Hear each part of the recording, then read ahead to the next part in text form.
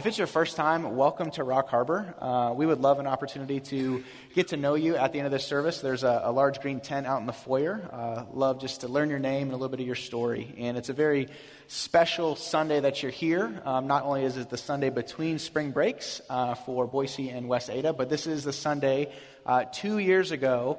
This is my first Sunday on staff. So it's been 2 years. Yeah, thank you. Thank you. It's been a crazy 2 years. It's been incredible. A lot of things have happened in 2 years. When I look around and I see you guys, I'm just reminded of different things that God's done in the past 2 years. And so in the past 2 years, we have sacrificed for one more person to hear about Jesus. We've sacrificed for the future and what's to come. In the past 2 years, we've gone from 3 services to 6 services. We've gone from 1 location to 2 locations. We've invested in our community. We've invested in the world. And one thing that we've not done in the past 2 years is we've not wavered. We've not wavered from our mission as a church. You guys know it. Our mission is to love and lead one another to be devoted followers of Jesus. And in the 2 years that I've been here, we've not wavered from that. And so I'm grateful to get to be a part of this community of believers, that continues to persevere, because we understand that there really is a heaven and there really is a hell, and people really do go to one place or another. And so thank you guys so much for what the past 2 years has meant to me. If I've not had a chance to meet you, my name's Travis, and I am the high school director here at Rock Harbor, and I have the awesome privilege of spending time with many of your students, your children. Thank you, most of you. No, I'm kidding. Thank you, all of you. But it's incredible. And the past 2 years had me thinking, what does that look like in student ministry? What does that look like in high school ministry? And there's one number that sticks out. It's the number 99. 99 high school students have gotten baptized in the past 2 years, right? 99 high school students have told the world that they love Jesus and they're unashamed of it. And I would love just an opportunity just to celebrate that and to cheer for them. I share that with you not to bring glory to myself, because it's not about me. I share that with you to let you know and remind you that this ministry was entrusted to me. This ministry was given to me. So many things were done before I even got here 2 years ago. Most of our students have come through Slingshot and that ministry where a lot of your children are right now. Many of our students came all the way from our kids to Slingshot to then Anchor. We have leaders that pour into them every single week, and you guys as parents do the most work pouring into your students. And there have been student directors before me, and I just want to prove that point, that it's been entrusted to me, it's been given to me. And so thank you so much for that. And I think that point shows up in the passage we're going to be in today. We're going to be in 2 Corinthians chapter 4, verses 1 through 7. And right off the bat, we hear Paul kind of talk about this idea of this ministry being given to him, this ministry being entrusted to him, right? That he didn't earn it, he doesn't deserve it. We just sang Reckless Love with that same heartbeat in that message. And so just kind of want to share that with you guys. And as we get into this passage, a couple things. One thing coming up at the end of it, there's a huge passage that I want to get to. It says, treasure in jars of clay.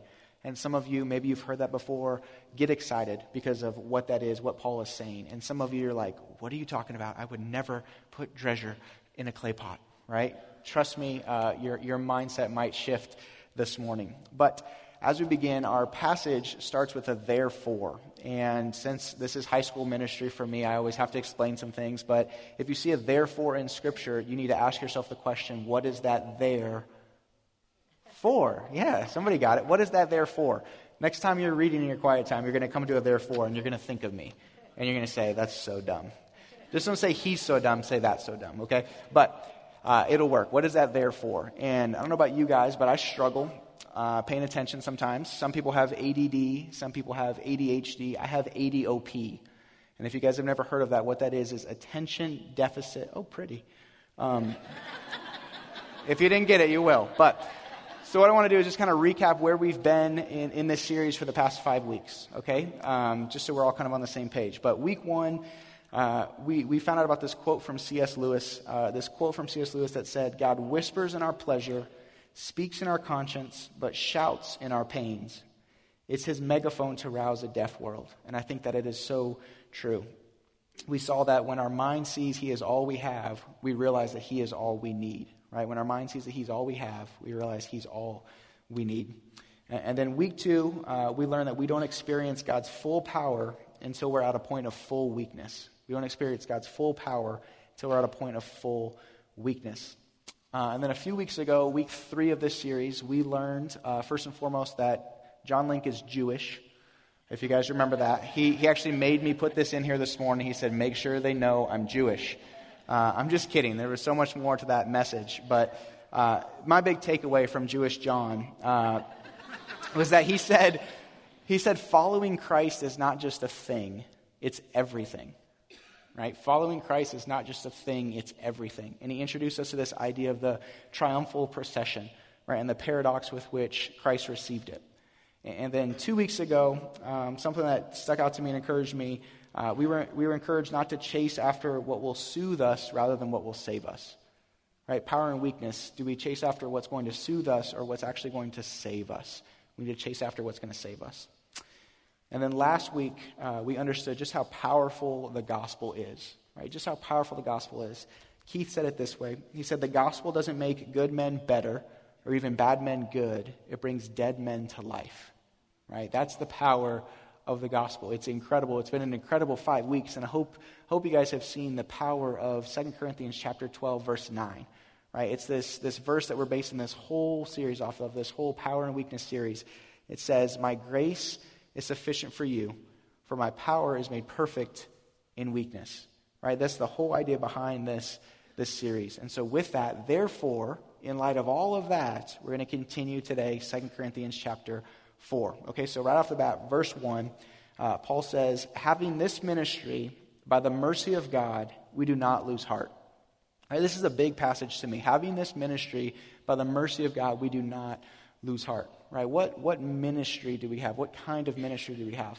A ministry that we've been sharing this entire month and a half, right? Kind of ministry where we find out that Jesus is all we need, right? Where full power has been given to us. A ministry where we get to join Christ in his triumphal procession. A ministry that saves us. A ministry that brings dead men to life. We've been given this. We've been entrusted with this ministry. And it's an incredible ministry. We did not build it, right? We did not earn it. We don't deserve it. It's been freely given to us. Right? Here's how Paul says it as he writes to Timothy in 1 Timothy chapter 1. It says, I thank him who has given me strength, Christ Jesus our Lord, because he judged me faithful, right?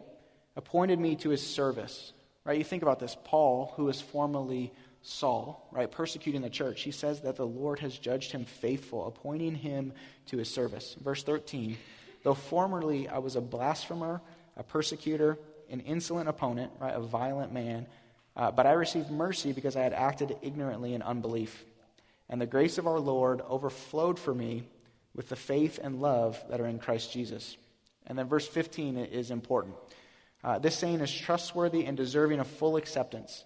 Okay? Trustworthy and deserving of full acceptance, that Christ Jesus came into the world to save sinners, of whom I am the foremost. That means the worst, right? Christ Jesus came into the world to save sinners, of whom I am the worst. Paul's saying this about himself. Say this about myself. Christ came into the world to save sinners. I'm the worst of them. And he came to save me, right? Says, but I received mercy for this reason, that in me, as the worst, Jesus Christ might display his perfect patience as an example to those who were to believe in him for eternal life. To the King of ages, immortal, invisible, the only God, be honor and glory forever and ever. Amen. Right? Definitely amen. He did not lose heart, right? Paul knew that this ministry had been given to him, that he didn't deserve it, but it was entrusted to him, and he wanted to do well with it, and he did not lose heart. Whatever was going on, he didn't give up. He didn't quit, right? And a lot of times I think that we can go through that. We can struggle in life. Life is difficult. Life is hard. Being a Christian is difficult at times, right? You can't give up. Don't give up. It's worth it. The ministry that's been given to you is more valuable, more important than anything that you might be struggling with, anything that you might be dealing with, right? And I know you're like, you don't know what I'm going through. I don't know what you're going through. I don't know what you've gone through in your life, what your struggles are. But I know that Jesus knows, right? Jesus knows what it is. Jesus has been through it all. And he didn't quit. Thank God he didn't quit. We wouldn't be here today if he had. Right? And the first point that I want you guys to write down, if you're taking notes on your program or if you have your app out and you're taking notes, I know how we get with bullets. Some of you already put in there and you revealed the answer. That's cheating, okay? You know who you are, and so does God. But I want to give you your first fill in the blank. I don't know everything, but I know this. I know that God did not bring you this far to let you fall now. All the things you've been through, all the struggles you've had, he didn't bring you this far to let you fall now. He's got you. He's going to provide for you, right? With this divine calling comes this idea of a divine enabling, right? He will equip those he calls. Our struggles are going to continue to come. They're always going to be there. Jesus was the answer back then in Paul's day, and Jesus is still the answer today, right? The ministry that was entrusted to him was not a burden. It was a privilege. And that's the same thing for us today. We say it around here oftentimes that it's not a have to, but a get to. We get to serve Jesus. It's not a burden, it's a privilege, okay? And so this idea kept Paul from quitting, and I hope that encourages you today. Whatever you're going through, don't give up, don't quit, continue to persevere. The next few verses we're going to kind of go through a little bit quicker, verses 2 through 6. But verse 2, it says, "We have renounced disgraceful, underhanded ways. We refuse to practice cunning or to tamper with God's word. But by the open statement of the truth, we would commend ourselves to everyone's conscience in the sight of God." Right? He's speaking here to this idea of false teachers, this idea of twisting Scripture to make it say whatever it is you want it to say. And honestly, you could do that. Scripture, you can't do that. Don't do that. This is something that is able to be done because you can make Scripture say just about anything you want it to. And Paul's saying, we're not doing that. We're not going to twist Scripture. This is the Word of God. This is what it means. This is what it says, right? This is how Jesus wants me to live my life. I'm not going to twist Scripture. You don't have to go far to see that in our world, right? Twisting Scripture, just a little bit of truth, right? And then make it say whatever you want it to say. Paul's saying, I'm not going to do this. I don't care what you think. I'm not going to twist Scripture. And he goes on in verse 3. He says, even if our gospel is veiled, right? And Keith spoke to this idea of the veil last week. If our gospel is veiled, it is veiled to those who are perishing. In their case, the God of this world has blinded the minds of unbelievers to keep them from seeing the light of the gospel of the glory of Christ, who is the image of God, right? Keith spoke to this idea of the veil, and if I could be honest this morning, this is spiritual warfare. Paul's speaking to this idea of spiritual warfare at its finest, right? The idea that the God of this world, Satan, the God of this world has blinded the minds of unbelievers, right? Blinded the minds of people who do not have a relationship with Jesus so they don't get to see the glory of God, the glory of Christ, because they've been blinded, right? And you're like, man, that stinks. I guess it just is what it is. No, don't quit. Don't give up, right? We talked about this. You cannot quit. Just because Satan has blinded the minds of unbelievers doesn't mean we quit, right? 1 John chapter 4, verse 4, it says, he who is in you is greater than he who is in the world. Right? The Holy Spirit that lives inside of you is still greater today than Satan, who's the God of this world. At any moment, that veil could be lifted. Right? Maybe you think back to your own life. You think where you were at, what you were doing, what you were caught up in, whatever your story is. And you remember that moment where you gave your life to Jesus. That moment where the veil was torn in your life, where the veil was lifted. Right? Or maybe you think about a loved one where you saw that happen. Right? I think back to being 12 years old. That's how old I was when I realized that I was a sinner in desperate need of a Savior. And without Jesus, where I was going to end up. Right? So I accepted the free gift of salvation that Jesus offers. And I get to spend eternity in heaven. And I wanted so bad at 12 years old to just share that with people. Right? When the veil's been torn and you get to see this, you want to share with people. The only way to heaven is through Jesus. You want to share Jesus with people. And my little sister, she gave her life to Jesus. My mom gave her life to Jesus. The three of us got baptized. It was this awesome moment and event. And I remember my dad never did. My dad never gave his life to Jesus. I would talk with my dad, went through different seasons. I was 12 years old, right? For 18 years, I would talk with my dad. I would pray for my dad, Shocker, those of you that don't know, I cry every once in a while. I would cry for my dad. I'll probably cry for my dad right now. But for whatever reason, he never gave his life to Jesus. It was like he was blinded to this whole thing that God was doing in my life.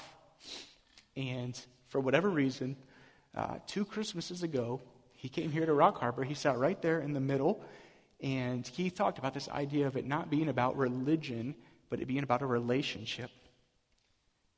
I swear I've said that to my dad before, right? But for whatever reason, it made sense. It clicked. He was no longer blinded. The veil was torn, and he gave his life to Jesus, right? Yeah,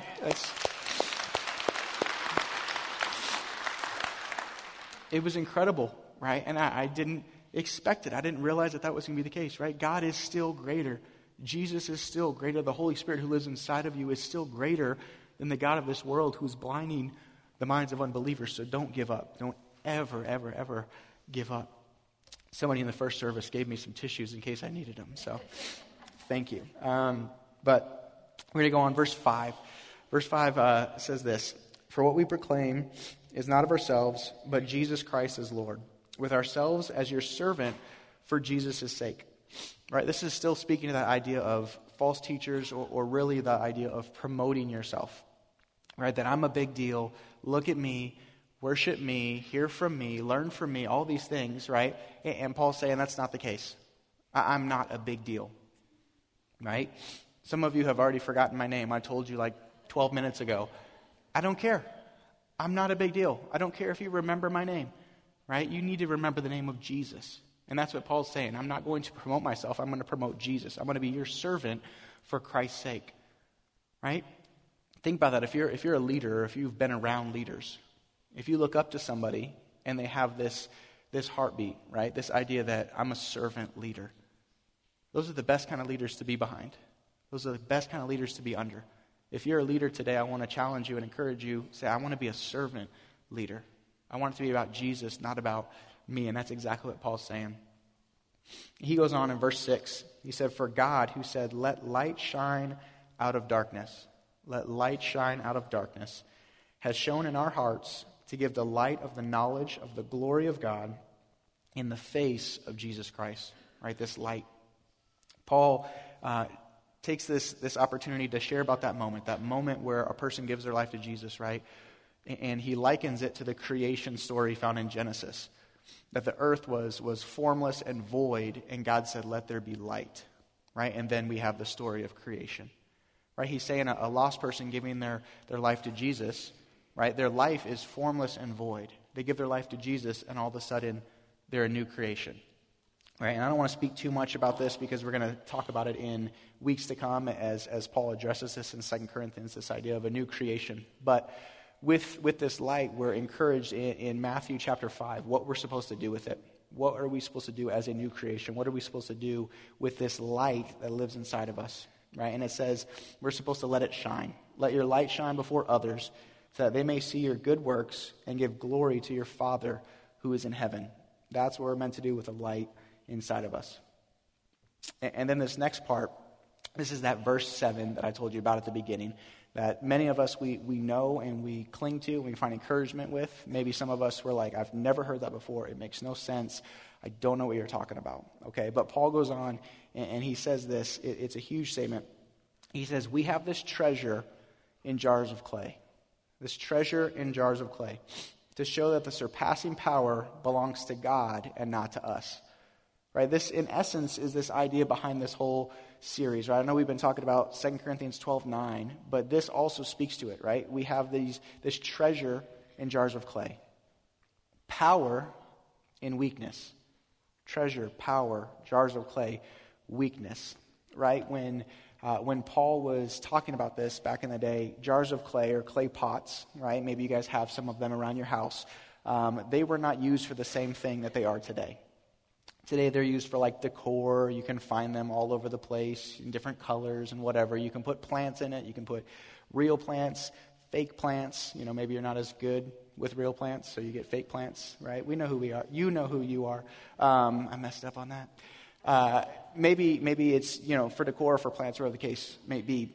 In Paul's day, that wasn't what they were used for. they were used for trash, right? They were expendable trash cans. They were used to take out the trash, and they were used to take out some other things, okay? But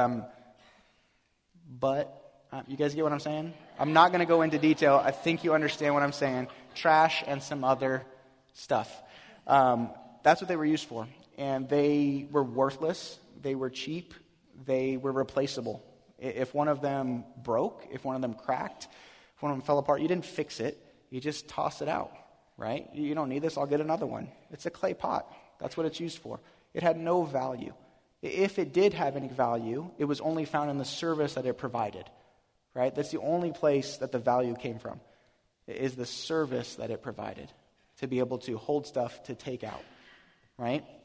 And so the clay pot has nothing to boast about, right? There's no basis for it to feel superior. I'm a clay pot. So, whatever. All you do is take out trash and stuff, okay? And that brings us to our second fill in the blank, right? The treasure gains nothing from the jar of clay. The treasure gains nothing from the jar of clay. The jar of clay gains everything from the treasure, right? Understand that. The treasure is the gospel. The treasure is the ministry that's been entrusted to us, that's been given to us. That's the treasure. The jars of clay, that's us. That's our earthly body, right? That's our earthly vessel. That's our brokenness. That's our struggles. That's our shortcoming, right? We are jars of clay. We are clay pots. We're breakable. We're disposable. We don't hold any value. The value comes from what's inside of us, right? The ministry, the gospel, the Holy Spirit living inside of you. And there were people in Paul's day that they were trying to blast him and kind of undermine his ministry and, share that he's not that great or he can't do this or he can't do that. And Paul takes their accusations and he says, you know what? You're right. I'm not that great. I can't do this. I have done that. Right? He just takes it and he says, that's what it is. And it actually points back to Jesus that much more. I'm not strong enough. I'm just a clay pot. You guys know what those are. But Jesus gives me worth. Jesus gives me value. The ministry that's been given to me gives me value, right? He points to Jesus as his strength. And you and I should be no different today. No different, that we should point to Jesus as our strength. See, the treasure makes the jar of clay valuable. His power is made perfect in our weakness. His power is made perfect in your weakness, in my weakness. In Acts chapter 9, when speaking about Paul, this is what God says. God says this: he is a chosen instrument of mine.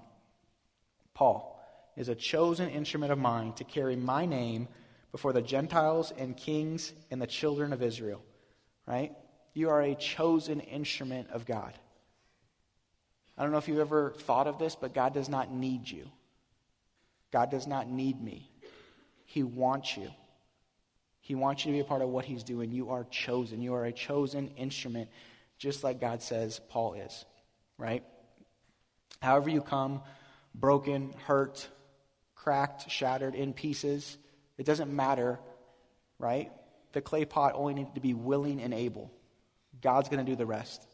However you come, thinking that you're not worthy, come, right? God will do the rest in your life. And as we start to kind of close today, I want to come back to that passage in 2 Corinthians chapter 12, verse 9. This verse that we're basing this whole series off of, this whole power and weakness, right? And we've gotten to know it. My grace is sufficient for you. My power is made perfect in weakness. And some of you, you're like, you know what, I'm starting to get it. It's been a month and a half, and I'm starting to understand this idea. But I don't think that we've really put this verse into context with the passage that it's a part of. So what I want to do this morning is I kind of want to sit in verses 7 all the way through 10. This is verse 9. I want to go 7 to 10, just so we can see some context of what in the world Paul is talking about, because I think it's going to encourage us a little bit this morning. In verse 7, he says, to keep me from becoming conceited because of the surpassing greatness, right? To keep me from becoming arrogant and cocky and like I'm a big deal and it's all about me, okay? A thorn was given me in the flesh, a messenger of Satan to harass me, to keep me from becoming conceited, right? So to keep me from this, a thorn in my flesh was given to me, a struggle that I have. Right? And we don't know what it is. We don't know, the Bible doesn't tell us what Paul's thorn in his flesh or the thorn in his side, depending on different translations. We don't know what it was. We can only speculate. And as you read and study, and there's different thoughts out there, and different scholars believe different things, some people think that it was his grief over his persecution of the church. This is what I used to be. This is what I used to do, and I'm grieved because of it. Right? And this was the thorn in his flesh. Some people think that it was persecution that he was going through as he continues to share the gospel with unbelievers, that he was being persecuted. And this was the thorn that was given to him. Right? Other people say that it was bad eyesight, that he had bad eyesight. And some of you, if you wear glasses or contacts, you're like, yes, it is definitely a thorn in my flesh. Right? Maybe that's what he struggled with. Other things you read, maybe he had malaria. This was a sickness that he had. Some people say that it was migraines. My mom gets migraines, and trust me when I say it's a thorn in the flesh. It is crippling to her when she gets a migraine, right? And it happens fairly often.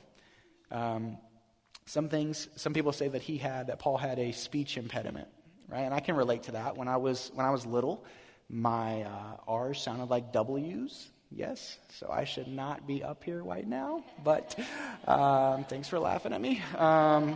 No, but maybe that's what it was. Some things you read, they say that maybe he was crippled in his arms or crippled in his legs from being stoned, right? That his body was crippled. And so other things say that he had a hideous appearance, that's what it was, that he was hideous. That was the thorn in his side, in his flesh. And honestly, we don't know. We don't know. Maybe there's some that seem more likely than others. Maybe they all seem plausible. We don't know, but that's not the point. The point is not to guess what it was. The point is to see that God left it with him for a reason, so that he would remain humble, so that he would remain dependent upon God. Right? This is what it says in verse 8. Paul says, 3 times I pleaded with the Lord about this, that it should leave me. 3 times I pleaded with the Lord that he would take this from me, whatever this was. Right? And you might read that and you might say, 3 times? Whoop-de-doo, Paul. I've been praying for my son to accept Jesus for 3 months. I've been praying for my marriage to be restored for 3 years. I've been praying for this my whole life. Right? 3 times? The point is not the 3 times as a number. The point is this idea of completion, that Paul prayed about it until he got an answer from God. Right? If you think back to the garden, when Jesus is praying, right, so intensely that sweat drops of blood are falling from his brow. He's praying moments before what he knows is going to happen, moments before he's going to go into trials, moments before he's going to be beaten and bruised and spit upon and mocked and have a crown of thorns shoved into his brow, moments before he gets nailed to a cross for my sin and for your sin. Jesus is praying in the garden, and he's praying, God, can you take this cup from me? Is there another way? This is going to be difficult. This is going to be hard. And he says, not my will, but your will be done. Right? We're probably familiar with that story. We might not be as familiar with how many times Jesus prayed that prayer, but it's 3. He prayed that prayer 3 times, and it says the time had come, that moment had come, the idea that you've prayed about this, and I'm not going to take it from you. You're going to have to carry this cup, right? And the same thing happened with Paul. God said, my grace is sufficient for you, right? Power is made perfect in weakness. And so your last fill in the blank, God answered the prayer by denying the request.